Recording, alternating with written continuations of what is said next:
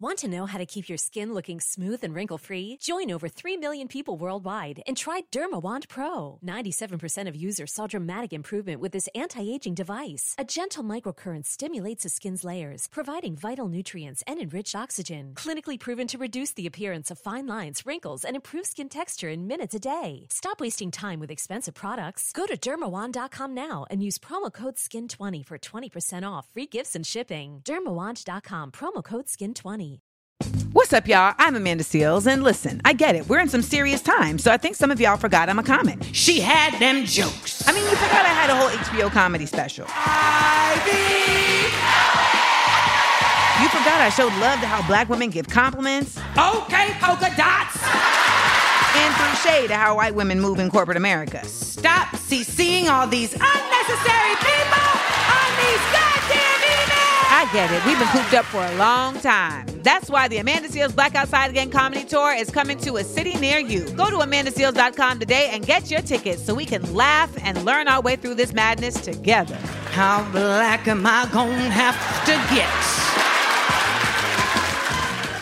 Starburns Audio, a podcast network. So this is the story of my journey of self-love.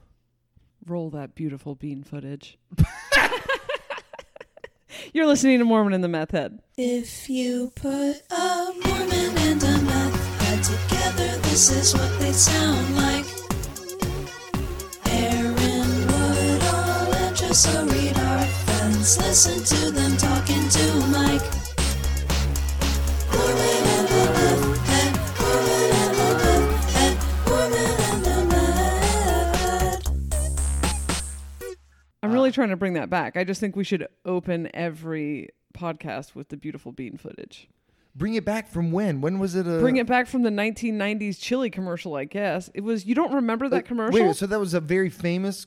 I thought it was a Bush's Beans commercial. Yeah. Is it chili or is it baked beans? Well, I mean, it's baked beans. And is it the dog that says roll the beautiful bean footage? Yes. Okay, I totally know that dog. I know that those beans. Yeah. I don't remember that sentence. But yeah, let's bring it back. Okay. Let's And we don't bring have it to back. write. We don't have to write. Roll that beautiful self-love footage. That's just a video of me jerking off. I have several. Jessa rolls that footage all the time. I have many, many beans. Roll that. Well, that has many meanings. Those beautiful beans.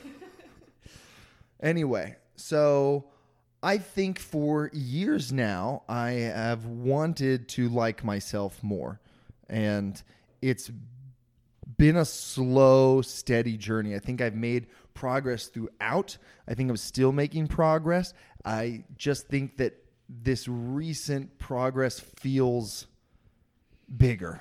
Yeah. Like, I don't want to discount everything that led me up to here, but this feels a lot nicer. I'm sure there'll be more setbacks and stuff to come, but here's where we are now. You guys remember in January, we had an episode about the ego revelation that I had, where I finally woke up to this idea, to the realization that I have this other voice in my head that isn't me, that I believed was me, but this is my ego. My ego is not my friend, and he's not me. He's just my ego, and he convinces me of all these things, you know, makes me think that other people are my enemy and that they hate me and stuff, but really he hates me, or he hates himself, and is trying to make me feel miserable, right? I felt that in the days after that revelation, I was in a crazy Zen place where everything just, I was calm. I was very calm. Yeah. Nothing got to me. Nothing upset me, right? Everything was very Zen for a little while. And then you guys remember me talking about how I reconnected with Tabitha. And that happened soon after. That was like the end of January. Right. She called me up, and we don't talk very much. And she called me up, and we had this heart-to-heart that was really great. And she told me that she had an experience that was very similar my experience, and it was so crazy how it mirrored it. And I was like, whoa, this feels like destiny. This feels great. This feels like a great awakening. This all feels good, you know? And then soon after that, it got bad again with me and her. And she was like trying to, I don't know, get into my life more. Like she wanted us to be closer, and it was going much faster than I was comfortable with. And she's calling me up and like trying to involve me in decisions and stuff. And I was like, this is kind of triggered. This is kind of a lot for me, you know. She was touching on things that I was still sore about.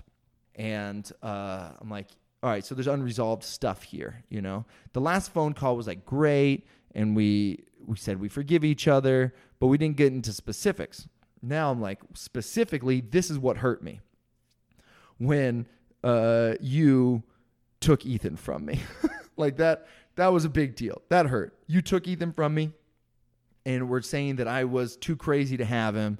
And then when you wouldn't listen to anything that I said, you wouldn't do the right thing. So I went and got a lawyer and said, let's officially get divorced then.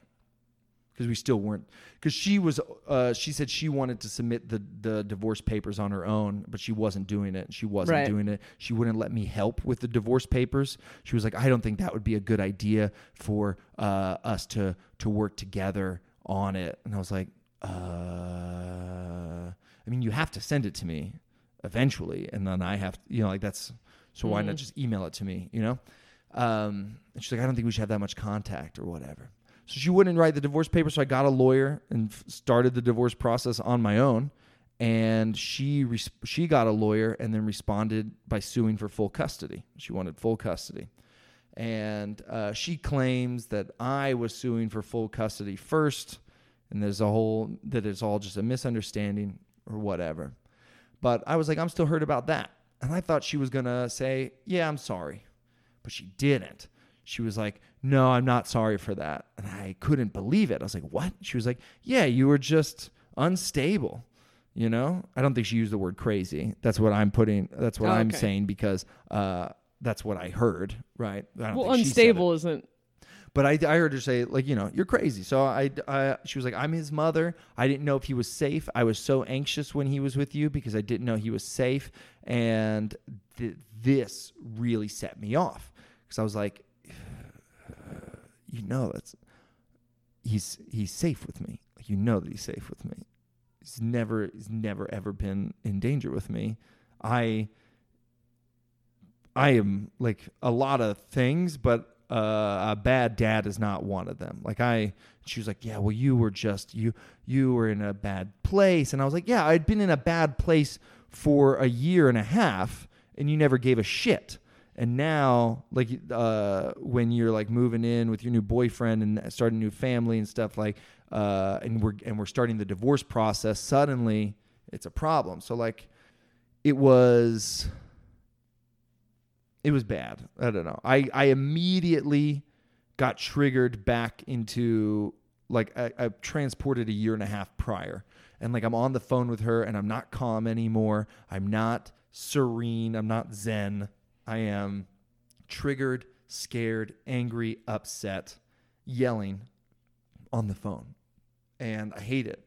I hate being like that. I couldn't believe that I was doing it again. And things have pretty much been like that with her ever since then. And it's not, whatever. Like your feelings with her? Mm-hmm. March, you and me get back together. Right. And we start like the last leg of our boyfriend-girlfriend relationship. And it was the best of times and the worst of times. There were things that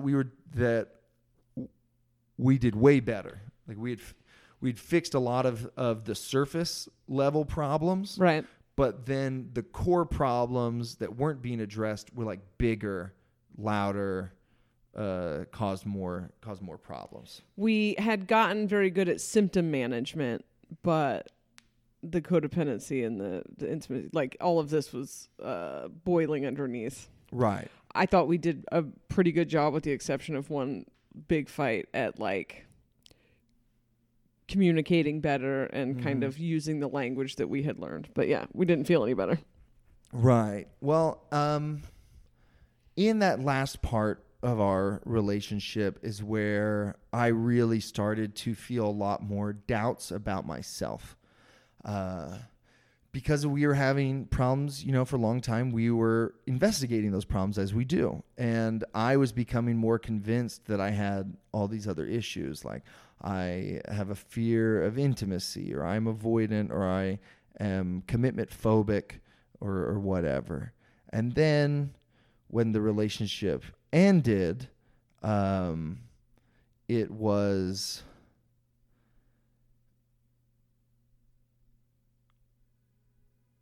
we were both pretty upset, Right. that it was ending, and we had normal, I think, breakup fights that people have, right? And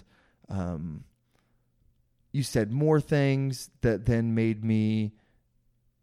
that really amplified these doubts that I had, and I left our relationship feeling very broken, like there was something Wrong. deeply wrong with me. Right. That I am just going to keep doing this over and over again. I'm just going to keep hurting people that I love and never finding true happiness, and I suck.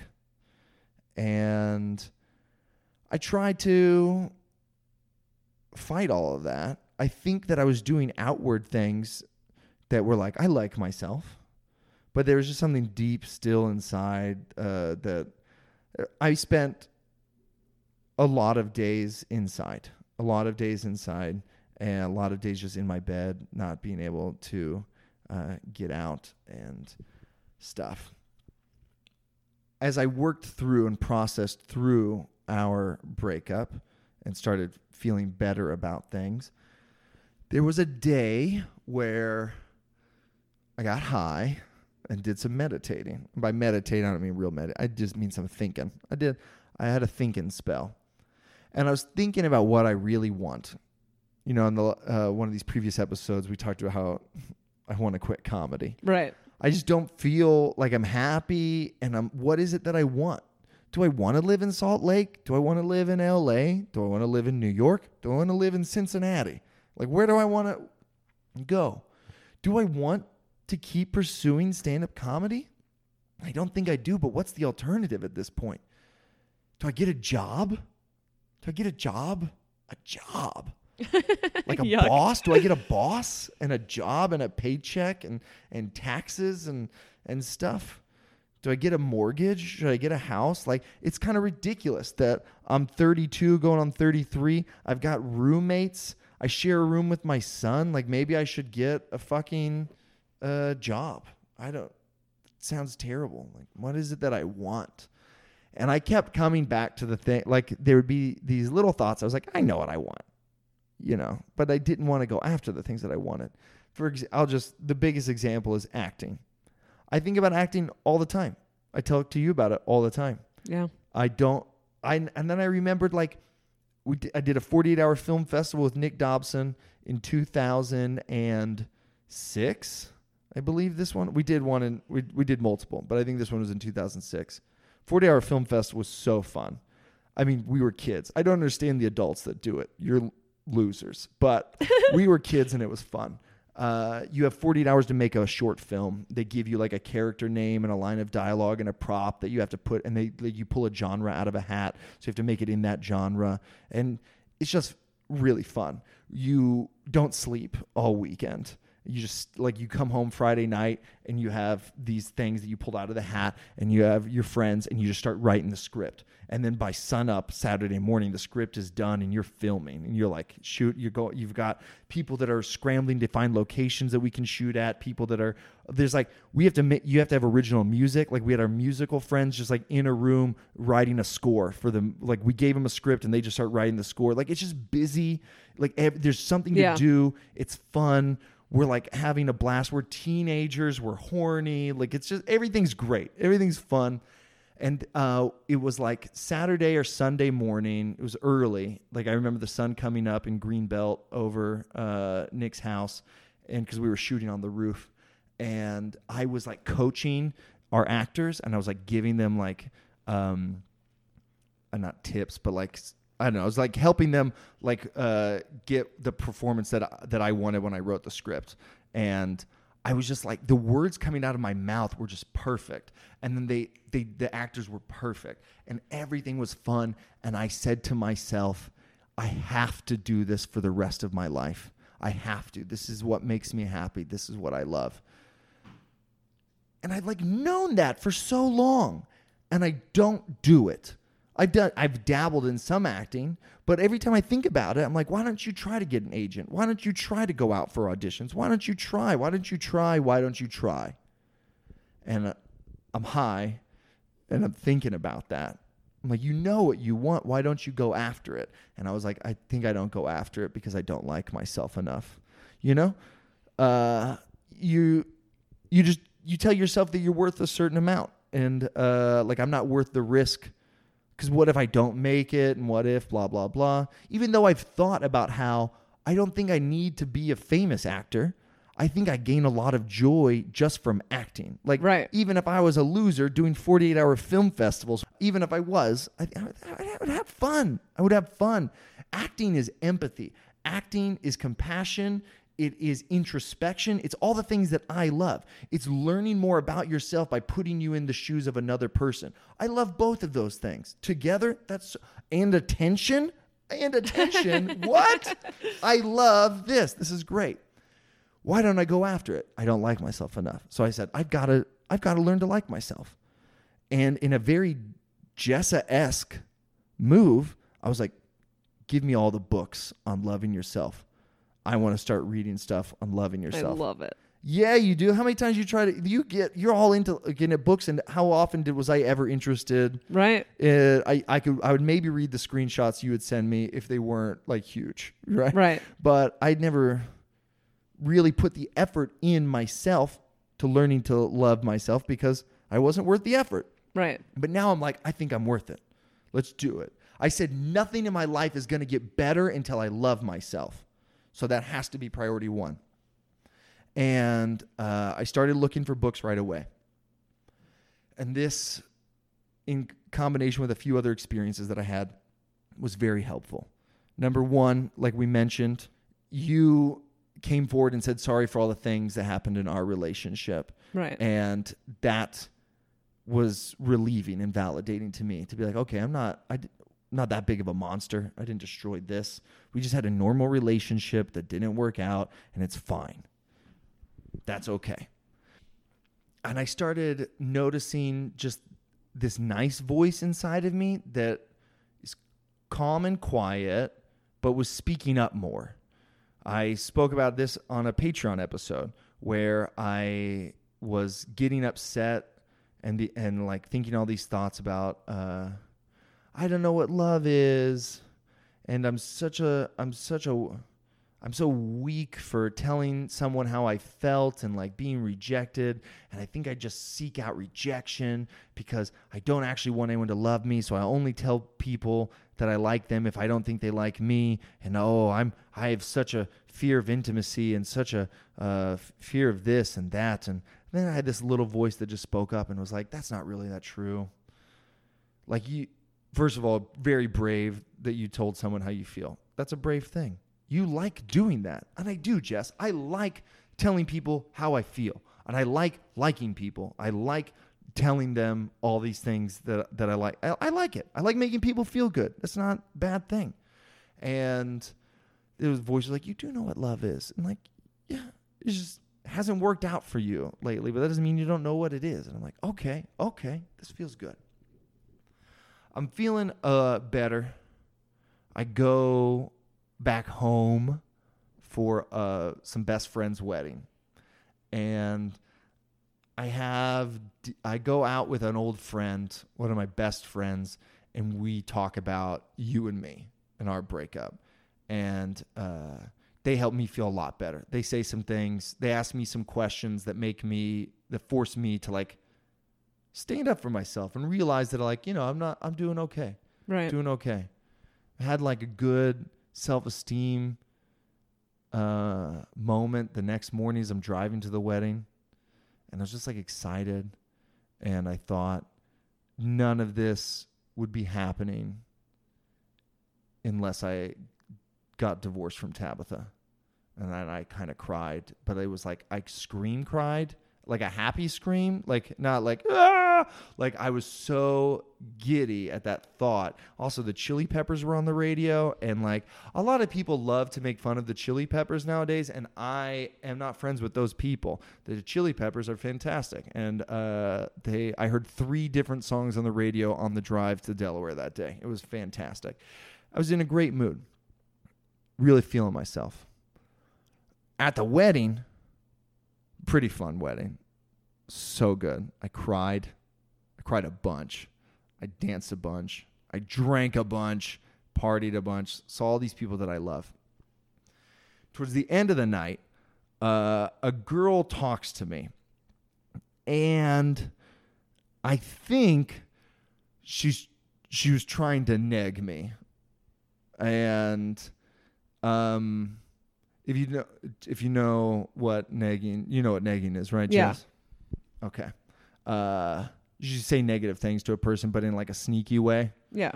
And often this is like used to like you're trying to like a gross dude will try to neg a girl to trick her into sleeping with him. Right. You know, make her lower her self-esteem so that you can put it in there. And I don't know that's what her ultimate goal was, but I think that for sure she was hoping to make me feel bad about myself, and it worked. And she said several things that about that night. Like, do you know what the first thing she said to me was? She said, "I thought you were going to be a lot happier." Oh. And I was like, "What? What do you mean?" "I'm very happy. I'm having a great time." And she was like, "Yeah, but like you seem very sad on the inside." And I was like, "Do I? I was feeling like really good today." I didn't tell her about the Chili Peppers thing, but right. You know. And she was like, "Yeah, it's pretty obvious how sad you are." And I was like, "What? Weird." And now I'm in my head going, do I seem sad? Does everyone think I'm sad? I didn't feel sad. And she was like, "Well, that's like, I mean, you're drinking a lot more than everybody." And I was like, "I was? I mean, I drank. I'm pretty drunk, like, but everyone's drinking. It's open bar. Like, at the end of the night, like the bartender had to leave at a certain time, but then they just put the bottles of alcohol out. They were like encouraging guys were drinking gallon jugs of beer. Like I was like, am I the drunkest one here? Really?" She said something about an Instagram story that I had of me and my friend. I'm like, "Look at us." And she was like, "Oh, really? You put your chest in the front?" And I was like, "Well, I mean, I'm holding the camera, so I am in front." Like he was behind me. She was like, "Yeah, well, that's just like a video of your chest." And I was like, "Okay, so my cinematography work wasn't great."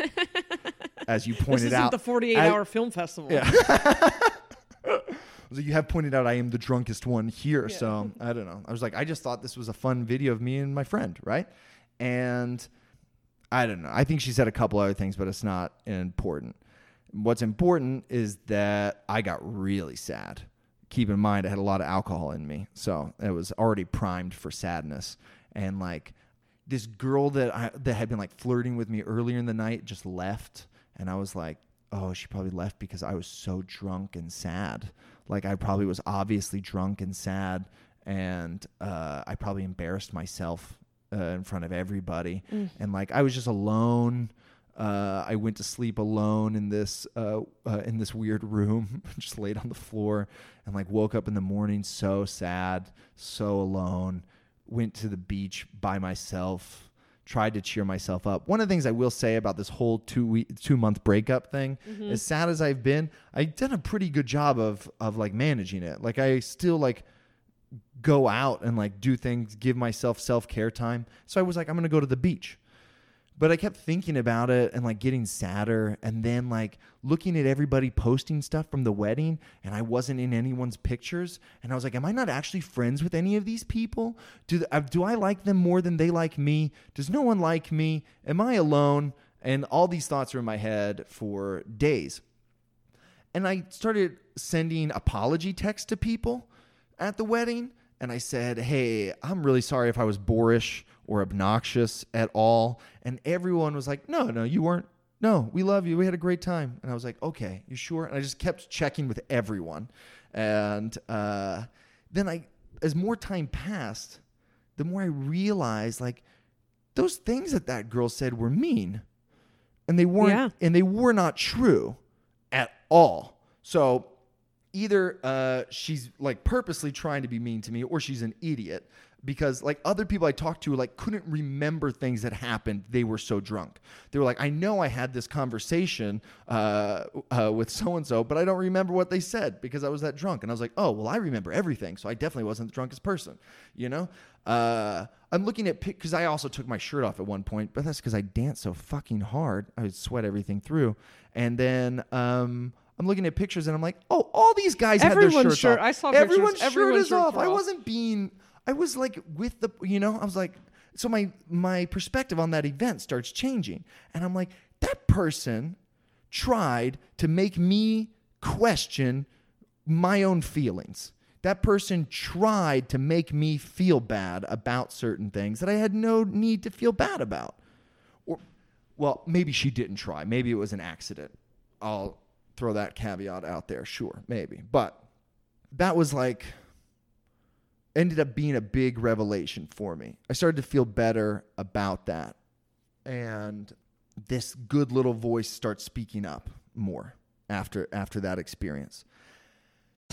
End every workout the right way with Core Power. Fueled by 26 grams of high-quality protein to give your body what it needs when it needs it. Recover and build lean muscle with Core Power. Then I go do a trade-off with Tabitha. When I trade off, I mean Ethan. Now Tabitha lives a block away from me. She broke up with her boyfriend. Fiance. And that's another shitty part of that January phone call that we had, that heart-to-heart that felt good. Right. Is that it turned out she was just doing it because she knew she was breaking up with her guy and was like, it didn't feel as genuine anymore, right? But then she moved a block away from me, which too close for my comfort, but pretty great for Ethan. Right. He gets to have like this one neighborhood. His parents live close by. I think that's good for him. But we used to like do, like one of us would have to drive to the other person's house to pick him up. Now we're just like walking halfway between. Now Tabitha has a problem with time. She has a hard time getting anywhere on time. And I was married to her. It was very frustrating for me. And like, I hate the language of just like, I'm on my way, but she hasn't left the house yet, you know? Yeah. And I'm like, I know how long it takes to get here. You said you were on your way 45 minutes ago, so you weren't actually on your way yet. So why did you tell me that? Like stuff like that bothers me, right? I'm not the most punctual person, but I don't lie about it. And most of our trade-offs with Ethan, she's late. Most of them. Right. Almost every single one of them. And I don't say anything about it because I don't want to give any energy to her. Whatever. But this day, she was 25 minutes late. And it was a day that I had to go. Like, this is fucking up my schedule. I have to get out of here. Now I'm 25 minutes late.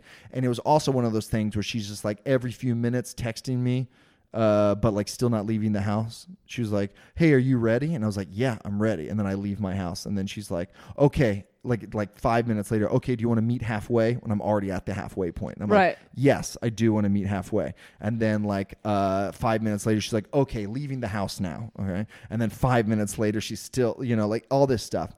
And I still don't even want to bring it up. I don't want to bring it up. I'm just going to get Ethan and go fast. But she wants to walk with us.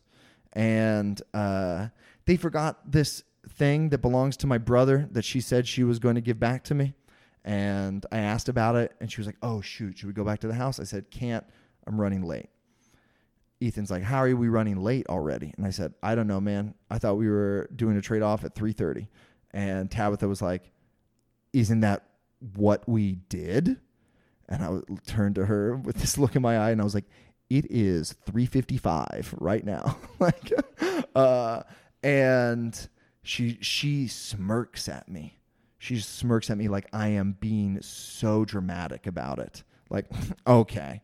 And that boiled my blood. I was like, and I don't snap though. I say, I just think in the future, I'm not totally calm. I'm not snapping, but there's tension in my voice. I'm like, I just would like in the future, if we say a time, to stick to that time. And she just smirks at me. Okay, sure.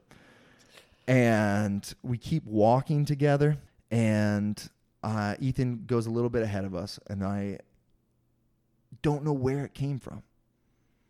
But I was like, I'm going to stand up for myself. And I said, hey, when I complain to you about something, when I have a complaint, I don't appreciate it when you smirk at me like I'm crazy. Like I'm not crazy. And then she just jumps into all the things that I did wrong. She goes, well, why didn't you text me that you were outside already? Why didn't you tell me that you had a place to go? Why didn't you tell me? And I was like, why weren't you there on time? Stop listing all the stuff that I did wrong and talk about the one thing you could have done right, which was be there when we said we were going to be there. And to her credit, she said, you're right. I'm sorry I wasn't there when I said I was going to be there. And I was like, okay. Now it comes the part that I'm a little bit embarrassed of. So Ethan, at the same time, is doing this thing that happens sometimes where he's like performing for the parent, and like when I used to take him to his mom, and he would be he wanted to go to his mom's house. He missed his mom, but then he would put on this show for me that was like, oh, Dad, I don't want to go. And he'd like hold on to my neck and be like, I don't want to, I miss you. But then like you have this tearful goodbye. And then like 10 seconds later, his mom's like, he texts me and he's like, he's fine. He's happy. It's all good. Yeah. And we did this over and over again. And then I was like, okay, well, I think he's just doing it for us. So I made lots of efforts to discourage him from doing this. Like I send him downstairs on his own without you so that he doesn't have to perform when he sees her.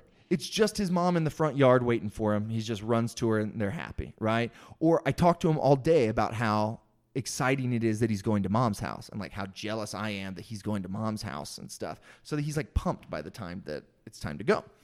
And he's doing this kind of stuff, and I'm mad. I'm agitated. And it just feels like she's orchestrating it. And this sounds crazy, but it feels like she wants him to do this in front of me. It feels like she wants, and I'm like, that's a crazy thought. I'm projecting a lot of stuff onto her that's not right. But still, I was mad. And he did it again. He was like, oh, I don't want to go. And I said, what is this? Which is what I regret saying, especially because I was like right in front of Ethan, or I was holding Ethan when I said that. And then she starts to cry. And she's like, I don't know what is going on with you today, but the tone you are speaking with is making me so anxious right now. And I said, good, go be anxious then. And I patted her arm and turned around and walked away from her. And I don't know where that came from either, but fuck, did it feel good. It felt good. Like you make me, your existence makes me anxious. I live in anxiety all the time. All of these trade-offs are anxiety ridden for me. You go out of your way to make me anxious all the fucking time. And like, I don't have a tone. Like I'm not like, she said something about like me being in a bad mood. I'm like, I wasn't in a bad mood. I was happy. I was having a great day until I waited in the 100-degree sun for 25 minutes for you to show up. And like, you don't even show up with an apology. Like you don't. That's the weird thing is I come from a family of, I like to be on time, but my family of You're people, very on time. It stresses me the fuck out to be late. And I'm actually way more laid back now that I'm in LA because I'm like, why get there on time? Nobody else is. But I used to be crazy about it. Like it was humiliating to me to be late. And I'm a little more chill, but my family is chronically late. Their idea of how long it takes to get to somewhere, and it drives me nuts. They're late to everything.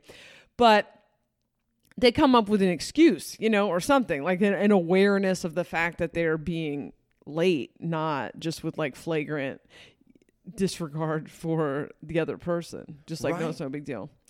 Well, go ahead. Maybe she was high. I don't know. Like it just, but I leave with Ethan and I carry him the whole way home. I make it into the house and I just start crying and I just hold him and we both just cry together because he's still really sad. He got really sad when his mom, like when I walked away from his mom turned around and walked away, and we just cried.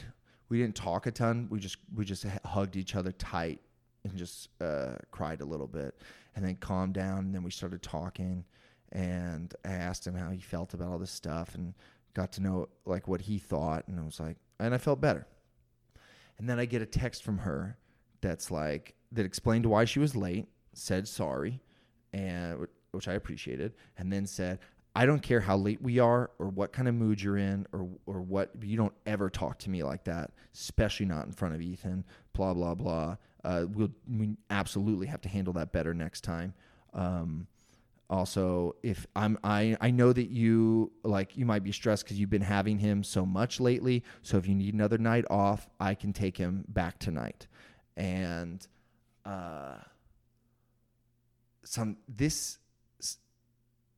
suddenly I saw this pattern. It's been a while since this happened, but in the first year of the divorce, this happened all the time. We would have an interaction at trade-off that would upset me, and then I would be too upset to have Ethan. I would be a mess. I'd be a mess, and I couldn't fathom parenting. I just needed to be alone and cry because I was so sad. And then I would just like give him right back to her. And something was different this time. And I was like, I don't feel like falling into despair. I cried a little bit with Ethan and I already feel better. And like, she's saying things that like usually would tear me apart. And it's not this time. And I write back very confidently, thank you for apologizing. I appreciate that. I can understand now why you were late. That makes sense. Although I don't think that I spoke to you very rudely at all. I was upset, but I had a right to be upset, and I let you know about it. Also, I asked him if he wants to go back to your house. He says no. So we'll see you in a few days, right? Thank you for the offer. And then she didn't say anything to me for a few days. But, well, that's not actually true. She didn't say anything more to me that day. But now I'm like going through the Rolodex of my memories and remembering all kinds of things. Number one, from the beginning of the marriage, and a lot of the stuff that I dislike about Tabitha, I'm like, I don't think that was there during the marriage. Like, that was all just divorce stuff that happened. We were just mad at each other in the process of the divorce, and I think that's why she acted that way. But this was like throughout our marriage, a huge problem was anytime my feelings were hurt by her and I brought it up, she would cry and make it about her time after time after time. It was a huge problem that then we started having fights about the fights where I was like, you know that I just can one day it be my turn to have feelings? Like every time I try to bring up my feelings, it becomes about your feelings. When I'm like, hey, you hurt my feelings. And she's like, it hurts my feelings that hurt your feelings. Why do you think I'm a terrible wife? And I have to then comfort her. But she never says sorry for what she did. She never addresses my feelings whatsoever. It's just now she's crying and I have to be a good husband and hold her and tell her like, I'm sorry, baby. I think you're a good wife. You do a lot of good things. I just, wanted to talk about this thing. So when you said that you guys had good communication, like you talked one time about how like you guys would fight, but that you were very good at like talking it out. Are you looking back and realizing that talking it out ended with just you apologizing? Yes, but I think that I was very persistent. Like I think I did get apologies out of her, but it was just it was a lot of work and not every time, Yeah. But I think that I'm a good communicator. Right. So the next day, somebody posts on their Instagram a page from a book called Psychopath Free. And it describes this relationship with an abuser. And I read it and was like, fuck. Oh, man. And then I looked up the book online. They had a quiz that you could take that's part of the book that was like to ask you questions about your relationship, and then they like diagnose your partner with some sort of mental disease. It's a very fun test. I recommend everyone take it. But that opened my eyes up to a lot of like consistent behaviors that Tabitha had exhibited throughout the years that I had known her. Just how she's always got to be the victim and how nothing's ever her fault, how nothing ever changes, how just the energy exchange, the energy vampirism. Is it overstepping if I go ahead list a couple things that talk I noticed? No. Do so it, as do we it. know, I am the vampire or the narcissist slayer. Oh yeah. And one of the biggest problems with the narcissist, as we've discussed on a previous episode, is that the narcissist they do things in a way that if you speak up for yourself, you seem crazy. It's so subtle what they're doing, or it's framed in a way that makes you look like it's your fault. And it plays off of like what they do in the beginning is they love bomb you and they think you think they're everything you ever wanted because they just like subconsciously collect information about you and become that. And then you have kind of a codependent feeling thing with them in the beginning. They're so close to you, till you are enmeshed, and then they pull away. And as they start to pull away, you lose all these pieces of yourself and you start to unravel and go crazy. But when they're like storing this data about you, they also know, and this can be relationships, parents, any kind of narcissistic abuse. We had someone fuck with us recently who just like in a very small interaction figured out a trigger and then just pushed the trigger in a way that like I almost seemed nuts standing up, but I'm like, I know what narcissists are. I know this fucking game. I can feel you. But there were things that I noticed. Number one, when you told the story of your breakup, I was like, that's a who does that? Can I talk about that? Talk about it. The story of your breakup, and I definitely told you a few times, like this is not a normal thing. So you're married for 7 years. You have one conversation in which she lets you know that she's miserable. 5 months later, you go on a road trip, and at the beginning of the road trip, a road trip to get away and like have time alone, like reconnect and save the marriage. Knowing that it's framed like that, knowing that you're not flailing, but working your ass off to fix it. Are you in therapy already? We are going to couples therapy. You're going to couples therapy. You drop off your son. The whole premise of this weekend is to get away together. And the second you drop off your son and start driving, she says she wants a trial separation. She then swipes Tinder to your fucking face in a car that you're trapped in for days. Mm-hmm. Okay. We go, so we, it was like we go to the show, and she doesn't want to come to the show. She wants to stay in the hotel room and do her Tinder account. And she's like swiping on Tinder. And then the next day in the car, she's like swiping next to me while you I'm cry. Driving. Yeah. Yeah. And just like chatting with people. Now, can you think of a scenario in which you would treat someone you loved like that. No. You're essentially dating to someone's face who you've been married to for 7 years, the father of your child. Now, if you beat her or like cheated on her or something, or did something like abusive to her, maybe this makes sense as a defense mechanism. But just a marriage that got rough. Listen, my marriage got fucking rough at the end, but like under no circumstances. First of all, breaking up at the beginning of a road trip is strange, cruel. And then swiping Tinder in front of your face was, I used to call it emotionally violent. I used to say, like, I think the reaction to, I think what she did was emotionally violent. And I don't, I think that would cause like an insane whiplash. Like how you break up matters. And then another thing that happened was she used to show up. She has like a weird sixth sense for when things are going well. And then she could show up and ruin, like we'd be off for a weekend doing something fun and she could just smell it. And then she would show up and she could fuck you up for days. Like when we first became friends. When you say show up, you mean like send a text? Yeah, send a text or call you. And she could fuck you up for days in the beginning. Like because I met about 1.5 years in, she had just taken Ethan. You had just gotten him back, I think, that summer. Mm-hmm. So she could trigger you big time because every single thing she said just triggered that Ethan stuff, I'm assuming. Yeah, man. The stuff that she said that haunted me forever was like when I was begging her, I was like, please let me just like have him for a few more hours. And she was like, you have serious mental and emotional problems, and I fear every day that they will ooze onto Ethan. And that's why I can't let you have him. And now that fucked with me. I'm going to get back to that, though, in a second. I want to talk about little crazy things. Okay. Throughout the divorce, for years, there have been things that I can't complain about because they sound crazy.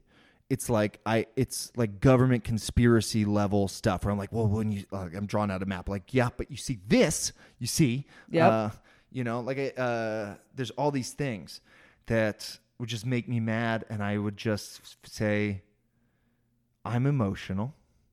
I'm projecting all this stuff because I'm super emotional and whatever. But and I don't think it's worth it to get into those little things because it sounds crazy. But like you said, just the way that you would phrase texts and stuff.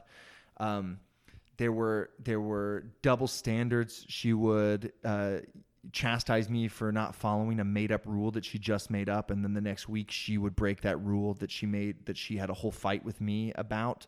Right, and it's not about the rule, it's about the energy exchange of making you freak out. So if I can't get him to freak out over the rule, I'll turn around and break the rule and get him to freak out so that I can say, you're so emotional, you're so broken, why are you acting like this? Let go of the past that I keep triggering. Yeah, that's the worst thing. It was when I would like try to point out something hypocritical. She'd be like, stop talking about the past. And I'm like, what? She's like, you need to let go of the past. You need to let go of me stealing your son from you 2 months ago. Right. And I'm like, oh, okay. Right. Now, the energy. This makes me think about your question about us being good communicators. Like, in the divorce, I got to this point where I just stopped communicating with her because it didn't feel good. It didn't feel like it was helping. I think that we would come to a resolution, but we wouldn't come to a resolution until I broke down. When I started yelling, and then she could gloat over how emotional I was being. She's like, because like, as soon as I would yell, she was like, see, this is why I can't talk to you. She would say that, like I would want to get her on the phone and be like, let's talk about this. And she was like, I really don't feel comfortable talking to you on the phone right now. If we could just do a text. And I was like, when that's we first gonna became take friends, a lot longer. But okay, we're just like texting, and then like when I would get upset, she'd be like, see, this is why I won't call you on the phone anymore because, this is better, this kind of stuff.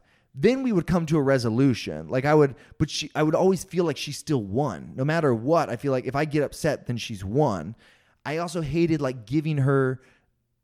I hated talking to her because I felt like anything that I revealed to her was then used against me. Everything was turned against me. So I hated giving her information. So I became very protective and very withdrawn, and I would only answer in yes and no's. And I would just not answer certain things that seemed like they were designed to fight. I would let her get her way on everything. Like we were fighting over, like, can I have him this day? And it was just like, okay, you can have him. You know, because it's not, because what I think you want is to fight, and I just won't do it. And you know what? I miss my son a fuck ton. I miss him so much, but I'm going to have him one less day this month because I don't want to fight with you about it, and it'll be fine. It'll be fine. And that makes me think back to this question you just asked. I do think that she's apologized in our marriage. I do think that we communicated, but I do think we had to go through a fight every fucking time. Right. I think I had to drag it out of her, and I had to get upset. And so I think if the theory is that she's feeding off energy, that fits into that pattern. So there are different kinds of energy vampires, but the most insidious are the narcissists, and they feed off of you kind of like squirting energy out in an emotional reaction. Squirting is a weird word. But it's almost what it, like when I think of what it looks like, that's kind of what it looks like. But a less insidious version of an energy vampire that I use a lot is the passive aggressive person. And so I know someone who's passive aggressive. We're all at a big table, we're getting hors d'oeuvres or something, or appetizers. They set the appetizers down on the other side of the table, and then the passive aggressive person says, you think maybe I could get a couple of those? I am paying for it. Now everyone at the table feels guilty. The fucking server feels guilty. There's an energy exchange that's happening here, and everyone's feeding this person energy, right? I don't. I log out of my body. When an energy vampire tries to take my energy, I just log out. It's as if I'm not. It's the same thing I do when I hug.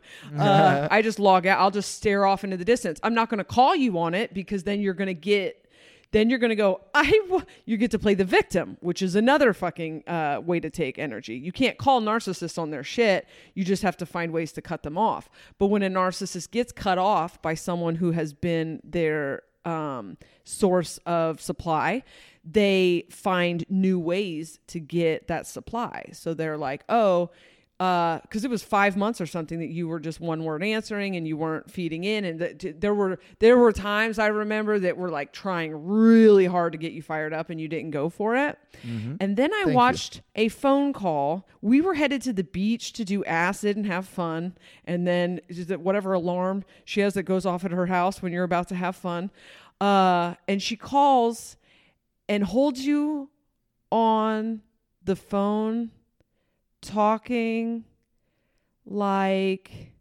this. It was the weirdest shit I had ever seen. She slowed her voice down. It didn't need it. Number one, didn't require a phone call at all. Could have been a text, and I agreed with everything. I was like, "Yep, sounds good. Sounds good." And then she would be like, she would just like change the subject for a second and talk slow and soft about nothing, because I could hear the entire thing it was an hour and a half. An hour. And then at the end, she finally gets to the point that she's like, I don't think it was the point. I think she was trying to get you to freak out, but like it wasn't working, because if you talk that slow, like you were clearly walking out the door when she called. And then at the end, because like when all else fails, she just tries to control you, because then you, like, if you stand up for yourself, boom, I made you, like, if she can get any emotional reaction, which is usually just you being like, no, I don't think that that's fair. And then it's like, this is why I don't talk to you on the phone, you know? Yeah. And until she gets that emotional reaction. But when I watched that, I was like, fucking vampire. No, it was by the end, she was doing these shots kind of like this girl at the wedding, just about my parenting.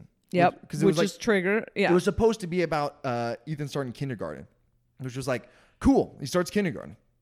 Great. And she was like, well, you need to understand this.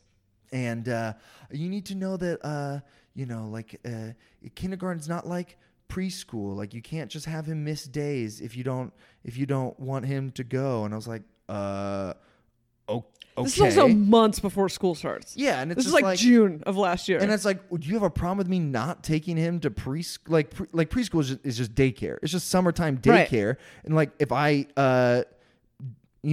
had something to do, or if Ethan was like, I want to go, I would take him. Mostly I used it on days when we were switching off, so I wouldn't have to see her. If we're switching off on Tuesday, I'm taking him Tuesday morning to daycare and she can pick him up there so we don't have to see each other. But for the most part, I want to hang out with Ethan.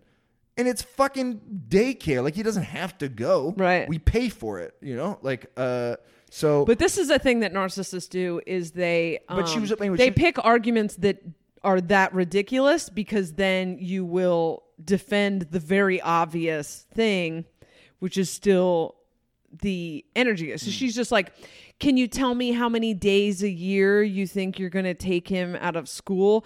So then you end up squirting at because you're just like, what the fuck is this? You actually engage in an argument that's nonsense because it's just meant to make you snap. It was like, it hadn't started yet, and she wanted to hypothetically talk to me about me making him miss kindergarten. And I was like, I don't know. I think I'm going to take him to school, but like, it's half day kindergarten. Like, if he misses a day, hypothetically, in the future, who gives a shit? She's like, well, it's just very important, you know? Anyway, even talking about this stuff right now, I am afraid that I seem crazy. I'm afraid that I feel this compulsion to give you guys more examples, to be like, okay, all right, I know that you're not convinced yet, but listen to this. She did this and this and this and this. But it makes me feel crazy, and then it makes me feel like she's winning, you know? Anyway, I spend a day online reading excerpts from this book. I find out there's a sequel to the book at my local library. I take Ethan the next day. We go to the library. I get this book. It's called Whole Again. If you read it, guys. If you listen to our Patreon, we're going to be discussing it with two other comics from Boise, and they're great. Jinx and Alicia. They have their own podcast, and we're going to be discussing this book, Whole Again. It's about recovering from a toxic relationship, and it's changing a lot for me. Since the divorce, the divorce has defined my identity for the last 3 years. For the last 3 years, I think of myself as a person who fucks up relationships because I fucked up my marriage. I fucked up my marriage. I am a person who's overly emotional. I am a person who hurts people. I hurt the people I love. And like, that's been who I am. And this book is like is talking about all these people that had a partner who made them believe these things. And I'm like going back to my divorce and being like, holy shit. I only believed that stuff because Tabitha told me. Yeah. And I trusted Tabitha because I loved her and she was a good person and she was my wife. But what if she was a psychopath? And what if I've hated myself for no reason? What if I reacted rationally and normally to a very mean person breaking my heart? Like, everything in the divorce was just like, I was emotional, and then she was just like, I can't believe you treat me like this. And I was like, that I'm sad, you know? All these stuff that was like done in my face, and then when I reacted to it, she was like, this is why, you know? And all of a sudden I'm seeing her in a different light. And like, somebody messaged me on Instagram. They just started listening to the podcast and they're like, hey, I'm on episode 2. I just want you to know your wife is a bitch. She was terrible to do all those things. That's an awful thing to do to a person. And I've gotten messages like that before. I even wrote jokes about people telling me she was a bitch, about how like that wasn't true. And like, that's not, like, but this time I was like, you're fucking right. She is. That was terrible. And she's never fucking apologized for it. Who wouldn't do that? A bad person. Only a bad person would do something that awful and never apologize for it. And make me feel bad. Spend years making me feel like I was inferior. I was lesser. I was a bad parent. All these things. And I was just like, I'm going to unsubscribe. I don't. You know, she sent me that text and I just felt like I could see her trying to pull strings. And I was like, I'm just going to cut that off because get fucked. The ego revelation was the beginning of you starting to wake up to that revelation. And then she comes along with a different angle. Like, let's be friends. Let me back in. Let me closer. Do you want to hear the crazy thoughts that I had back then? That now night, don't seem I remember crazy? you tell. Yep. It seemed too good to be true, the way her experience mirrored mine. And I've often worried about her listening to the podcast or her friends or somebody telling, like, you know, we got lots of listeners in Utah and we have mutual friends. Like, I'm sure it's not Ethan talks about Mormon and the meth head. She knows what it is, right? Right. And I just was like, what if she listened to that episode and just called me up and mirrored my story with her own to get to me? Like, that seems weird. But then when a month or a few weeks later, she tells me that her and Todd are splitting up, and then I'm like, oh, because in the first conversation, when we were made up, I was like, hey, it's ridiculous that me and Todd haven't met. We should meet. I want to sit down and like have dinner with him. Like, I want to meet my kid's stepdad. And she got really weird and was like, no, that's not necessary. And I was like, of course it's necessary. It's been way too long. I'm sorry that I was too scared to do it. I'm feeling a lot better now. Let's do it. And she's like, no, I don't think we need to schedule anything. I think we can let it happen organically, which makes no sense. We don't live in the same city. We don't go to the same gym. We don't hang. We're never going to meet organically. We have to schedule something. And I thought that was weird. But then later, like 2 or 3 weeks later, when she's like, we're breaking up, I was like, oh, so you knew that on our last phone call. We're breaking up, and then kind of tried to use you as emotional support for her breakup. Emotional support for her breakup. Fucked up. That's fucked up. A relationship that she went out of her way to put into your face and make you feel bad about. Yep. And now we haven't spoken to each other in a year, and now you want to talk about your breakup and the things that you're learning, and you want to talk to me about how your parents aren't being nice to you. Like, all of a sudden she was using me as an emotional shoulder, and I thought more about that idea, and I thought I was still kind of crazy. And now that I'm reading stuff that I'm in Facebook groups where people are sharing their experiences with their moms or dads or boyfriends or girlfriends or husbands or wives, and there are things that I'm like, okay, well then this is totally within the realm of possibility. Absolutely. She also revealed that she does listen to the podcast because you shared the story of the talk between you, and within days she was like, did you tell that story on the podcast? Yeah. But I can't believe, I've spent so much time being nice on this podcast to her, and just giving her side of things. And even when I was at my expressing some anger, I would always capitulate and be like, but that's my side of the story, I'm sure. And I was just convinced that I was projecting so much stuff onto her. I was sure, she's done stuff that's wrong, but she's not evil or anything. I've done a lot of things that are wrong by her, and I have a lot to apologize for. And now I'm like, what if that was all? I'm not done with this journey yet. This is the start of it. I haven't even finished this one book yet. But fuck if it doesn't feel true. What you believed to be you ruining the marriage was you getting depressed. And she had some health issues, and you would tell stories about carrying her up flights of stairs and all of these things that you did to take care of her. And then you felt like you ruined the marriage by getting depressed. The person who you carried, you let them down by needing to be carried for a minute.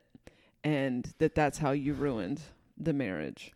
Yeah, man. Somebody said that they missed their husband. They missed having someone to take care of me. And I was like, I don't think she ever really took care of me. There were some, that's an oversimplification. There was a lot of stuff that she would do nice things for me, buy nice presents. That was her love language. She was very good at buying presents and stuff. That's nice. But caretaking, I never felt like she said, baby, stay in bed. I'm going to take care of this. You'd go take a day to yourself, but every day I let her sleep in, and every day I let her skip chores and stuff. And I just picked up the slack, and I took care of Ethan, and I did this, and I tried to baby her and make it, because I loved her, and it fucking sucks. It fucking sucks. But I didn't want her to be a bad person. I felt like it'd be weird to admit that I was in love with a bad person. But it's easier to believe that you're the bad person. It was much easier to believe. Much, much easier. I don't think that my problems with self-esteem started with Tabitha. Right. They were there before, but like they got so much worse. I believed that I was everything that was wrong, and like that affected my relationship with you. It was compounded in that relationship with you. Then when we broke up, I was like, okay, well, yeah, this makes sense. This tracks because I am the one who fucks stuff up. And even if she's not evil, even if she's not a narcissist, even if I'm making it all up in my head, the lesson that I'm taking away is like that I'm not bad. At the bare minimum, the method of breaking up with you was emotionally violent. It was traumatic. And your reaction to it was completely rational. It was completely logical. That's not how you break up with someone. That is how a narcissist does what's called discarding. Their system is love bombing. They make you feel like this is the person you've looked for your whole life. This is the best thing I've ever had, and you're inseparable and everything's great. And then they slowly pull back and you freak out and you come unhinged. And then they're like, ew, you're getting gross. You're getting weird. I don't know what's wrong with you. And then as they pull back and you can't put your finger on it, you start to get depressed and you start to get anxious and you start to become anxiously attached, and they pull back further. They do things knowing that it will trigger you so that they can complain that you're triggered and talk about how there's something wrong with you so that you keep trying to get better and have that closeness. You just want that fucking closeness from the beginning back. And then they, at some point, when they have gotten all of the other flavors of your energy, they discard you. And discard is a great word for the way that they do it. They know exactly how to do it in a way that you will continue to feed them for years to come, because they've taken such a huge piece of you that you can't let go of them. And then they can just come back and feed. Yeah. And you got discarded. There's no, float that story to anyone on the planet. My wife of 7 years, with no warning, broke up to me at the beginning of a road trip and swiped Tinder in front of my crying face.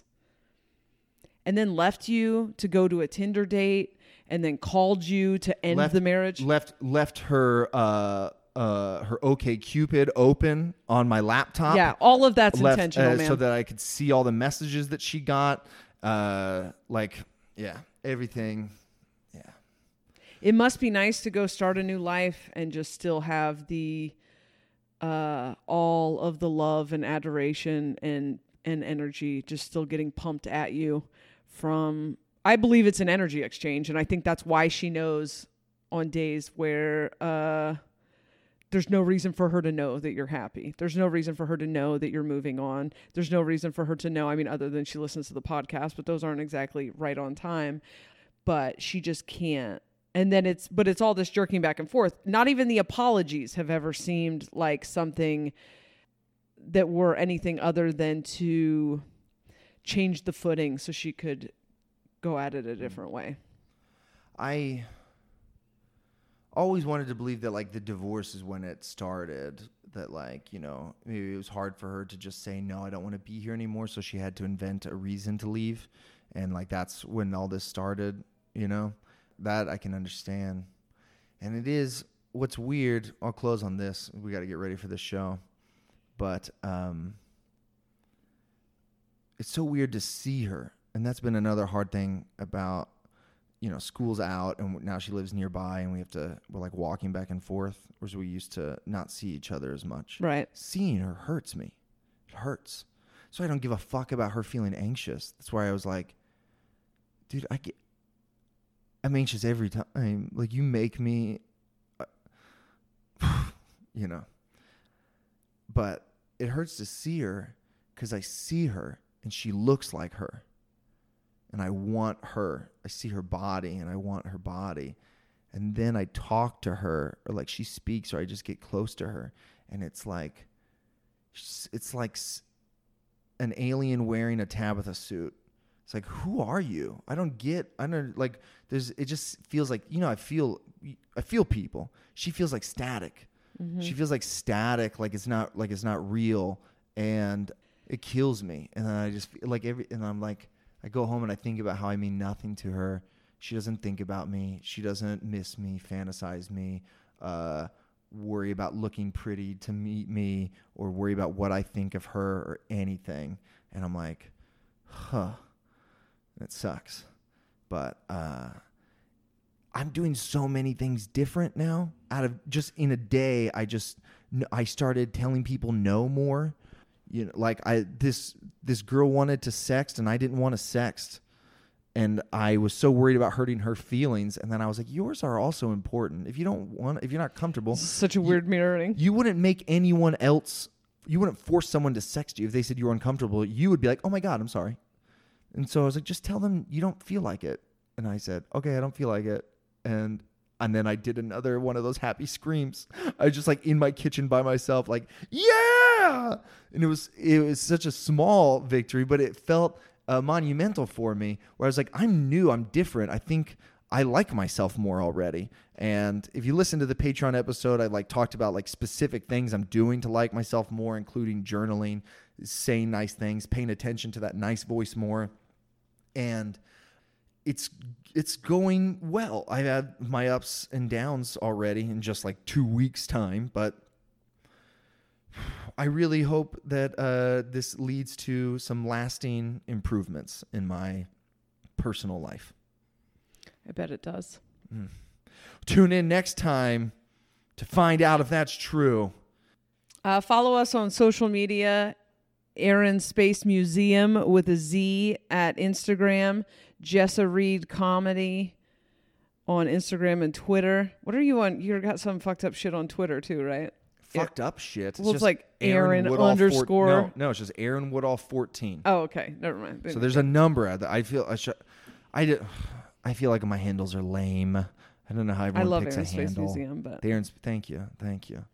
Anyway, we got to go to a show in 45 minutes. So thanks for being our fans, and let me know if you think I'm crazy.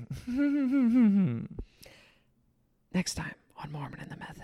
If you put a Mormon and a meth head together, this is what they'd sound like. Aaron Woodall and Jessa Reed are friends. Listen to them talking to Mike. Mormon and the Method, Mormon and the Method, Mormon and the Method. Scarpins Avenue, a podcast network.